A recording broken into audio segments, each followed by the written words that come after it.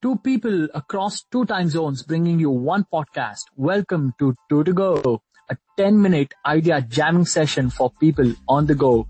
This is Dhairya joining from New York. And this is Rohan joining from Mumbai. We talk about anything and everything under the sun that excites us. Rohan, do we talk business? Yup. What about technology? Hell yeah. And artificial intelligence and all of that? Why not? Education? Check. Movies? Check. Books? Check. Okay, I get it. So let's start jamming with Two to Go. Two to go.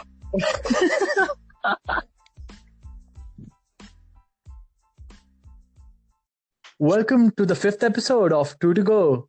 Today's episode, we're going to talk about designing for the extremes. So what does that even mean? So we're going to talk about why the entire process of designing involves being at extreme states of emotion. Also, we're going to talk about the fact that great design always caters to extreme conditions, because if you manage to make it work for them, you can make it work for anything. Yeah, and great design, let's not use great yet, but extreme designs also evoke extreme emotions. A very well-built product will always find lovers and haters in equal measure. And so is equally true for a bad product. You'll always find people on both sides of the coin. That is true for a lot of products we actually see out there in the world today. When first electric car, Tesla is not the first electric car. And by the way, quick trivia, I just found out Elon Musk is not even the founder of Tesla. Someone else founded it and he was brought on later on. I don't know. Did you know that? Oh, wow. No, I didn't know that. Yeah, you're welcome. So Tesla is not the first electric car, but it's such a well-built car. And even today, it remains a constant topic of debate about price versus design. There is no doubt there are more people who love it and more people who adore the design. And how does it pack so much power using electric charge as opposed to your conventional fuel? But at the same time, the price tag keeps a lot of people away from appreciating how good of a design this is. The argument goes something like this, one can always build a car like this if it's going to be this expensive. The challenge is how can you make an affordable electric car? So we see that, in products around us. I think you mentioned to me the other day about Airbnb. Yeah, when Airbnb came out, the reactions were very polarized, because when the founders were pitching about the company to potential investors, nobody wanted to invest, because the kind of reactions they got either were, it was so weird, because if you notice how Airbnb works is that initially you would have to put out pictures of your home, the private areas of your house, your bathroom, your bedroom, things that we close when strangers come in. But Airbnb was trying to encourage people to put out pictures of your private spaces so that complete strangers would come and stay there.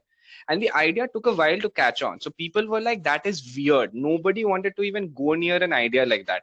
Or they found people who loved it and wanted to find out how they could be a part of this movement. So, the founder himself, this is his line. He always says that great ideas are always polarizing. The mediocre ones are the ones which caters to the public. Everybody is like, yeah, that looks like a good idea. But if it's great, there is going to be extreme reactions when you talk it out loud. Absolutely. And Airbnb, to be specific, actually has a culture within the company of focusing a lot on designing every experience, every single feature on their website. So I was reading about how every intern, even if you just intern at Airbnb, you're supposed to ship out a new feature on your first day of hire. Doesn't matter at what point you are, every employee on their day one has to come up with a new idea. And some of them actually ends up obviously getting its due and ends up on the website, on the final product. So I love how they even go through this entire design process. But which other companies could we think of that particularly evokes this extreme reactions, or even some processes that we can talk about while designing? So one of the favorite companies that I have when it comes to, design, the entire creative process is Pixar. Ed Catmull, who's currently the president of Pixar and Disney Animated Studios and also the co-founder of Pixar. So he says that if somebody were to look at the first drafts of all of these Pixar movies that we love so much and have been Oscar nominated, it is so horrible that you wouldn't believe it is the actual finished product. So one quick example is that the movie Up. You've seen the movie Up, right? I love it. And I cried first 10 minutes.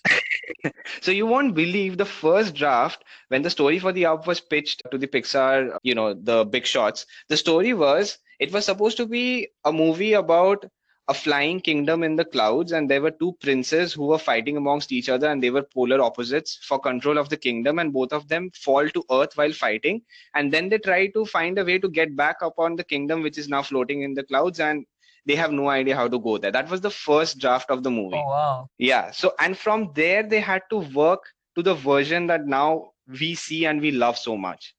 Yeah, You but know, I'm pretty so sure, I almost feel, listening to the first draft that was a different story altogether. Now, that actually makes me think of an interesting question. If you approach designing products as an artist, should you actually cater to the reactions you get to your art, or should you still stick to your core philosophies of how you want to design something and just put it out there and not care about how people think? So let's talk about that in our next segment. So yeah, that is an interesting question. And I think before we jump on to answering it, we have to understand the fact that when you're talking about art and the entire creative process, so there are usually two kinds. One is when you're creating for yourself and you have absolutely no intentions of ever having to figure out how to sell what you're creating. And the other is when you have some form of a, business model in mind. That is usually the case with animation companies, and they really have to balance it out, because you can't just create for the sake of creating, because there are bills to pay.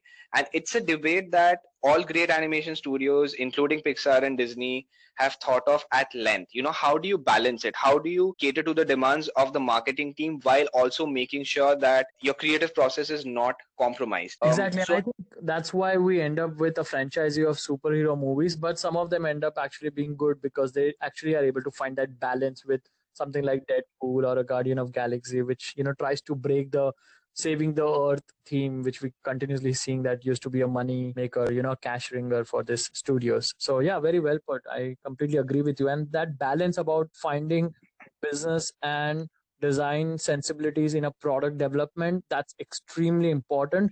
But coming back to designing for the extreme, I truly believe, the whole phrase of designing for the extreme coming from the design thinking methodology, which we practice a lot at Ycenter. I mean, why isn't it even obvious to most of the people out there that if you make something that's going to work for the 1%, and I don't mean the richest 1%, but the 1% of people who might not be otherwise using your product, if you make it for them, it has to work for everyone else. I truly believe in this philosophy, and I've seen products that are so well built, so robust. Like, just a quick example, when we were building this SMS platform for Africa, we kept in mind that we are building this for people who have no internet, they have no smartphones. And now let's start with that brief and develop a mobile application that actually solves a problem. When we were able to do that, and if we do end up getting internet, our app actually got better with that. So that's the power of designing for the extreme. What are your thoughts on that? it makes sense. So what happens is, one of the things we teach in design thinking is empathy, right? You need to first understand, put yourself into the shoes of a user. So I'll give you a very quick example. Airbnb again. So when Airbnb launched the first version of their product, they were struggling to find a product market fit, because the founder of Airbnb happens to be a design major. So he ended up making the best UI that he thought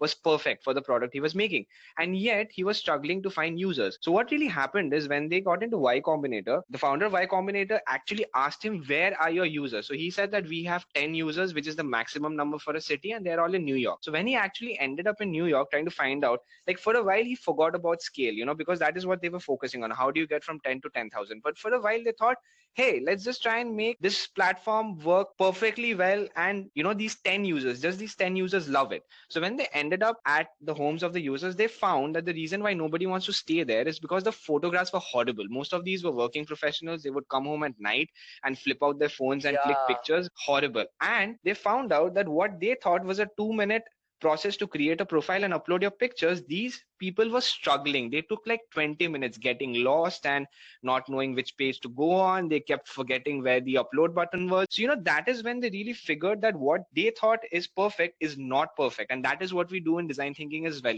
Empathy, empathizing with the users, knowing what is really required instead of thinking what you think is right. Absolutely. Speaking of the love-hate relationship when it comes to product development and the entire creative process, we have been working on our very own product, Epic, the learning platform, which is scheduled to be released in a few days' time. And yeah, we have been going to extremes when it comes to its development as well. Dhairya, do you want to shed some light on that?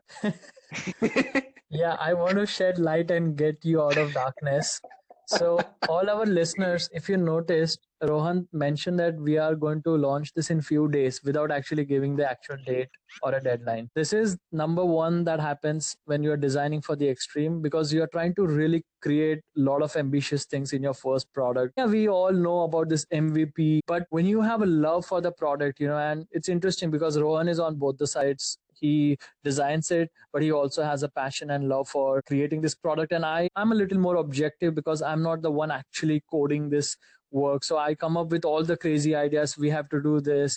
We need a logo that jumps out of people's screens and screams at them, and all kinds of crazy things. What has happened in this journey of product development and this designing of extreme in our own case is we have ended up having way too many arguments to actually even forget about what we are arguing about. I particularly remember talking about a feature which absolutely, when the product actually comes out there, people are not even going to notice. They won't even possibly give a damn about it. But we ended up spending 1 hour to 1.5 hour debating about why it should be the way it should be and why it shouldn't be the way it shouldn't be on the either sides. So I think this is actually, I enjoy this process because it talks about the emotional investment we have when we are designing something, and it's very important as opposed to having a team where one way communication when someone tells a product needs to be built and the coding team starts building it. So I think, Rohan, you have an important role to play, of course, that gap between expectations and reality, which happens in every product team. There is that one person who is the bad cop. I think you are that person. I'm the bad cop. Okay. No, so I mean, Just for the sake of this podcast, keeping language maturity in place. speaking of, this podcast is actually a result of having too many arguments, because we decided we have to do something that is fun after we spend 2 hours arguing, and then it's like, let's just talk about things that are fun, and that's how this podcast was born. Okay, so let's wrap up. Thank you so much, guys, for supporting our podcast. These are really fun to record. We are very happy for people who support this. Absolutely. And if you guys have cool stories or products and product development processes that you guys love, let us know in the comments. Yes, and also if you have an idea for our next podcast, because we are running out of them, we would be happy to. So thank you so much. Signing off. This is Dhairya from New York. This is Rohan from Mumbai. Bye, guys.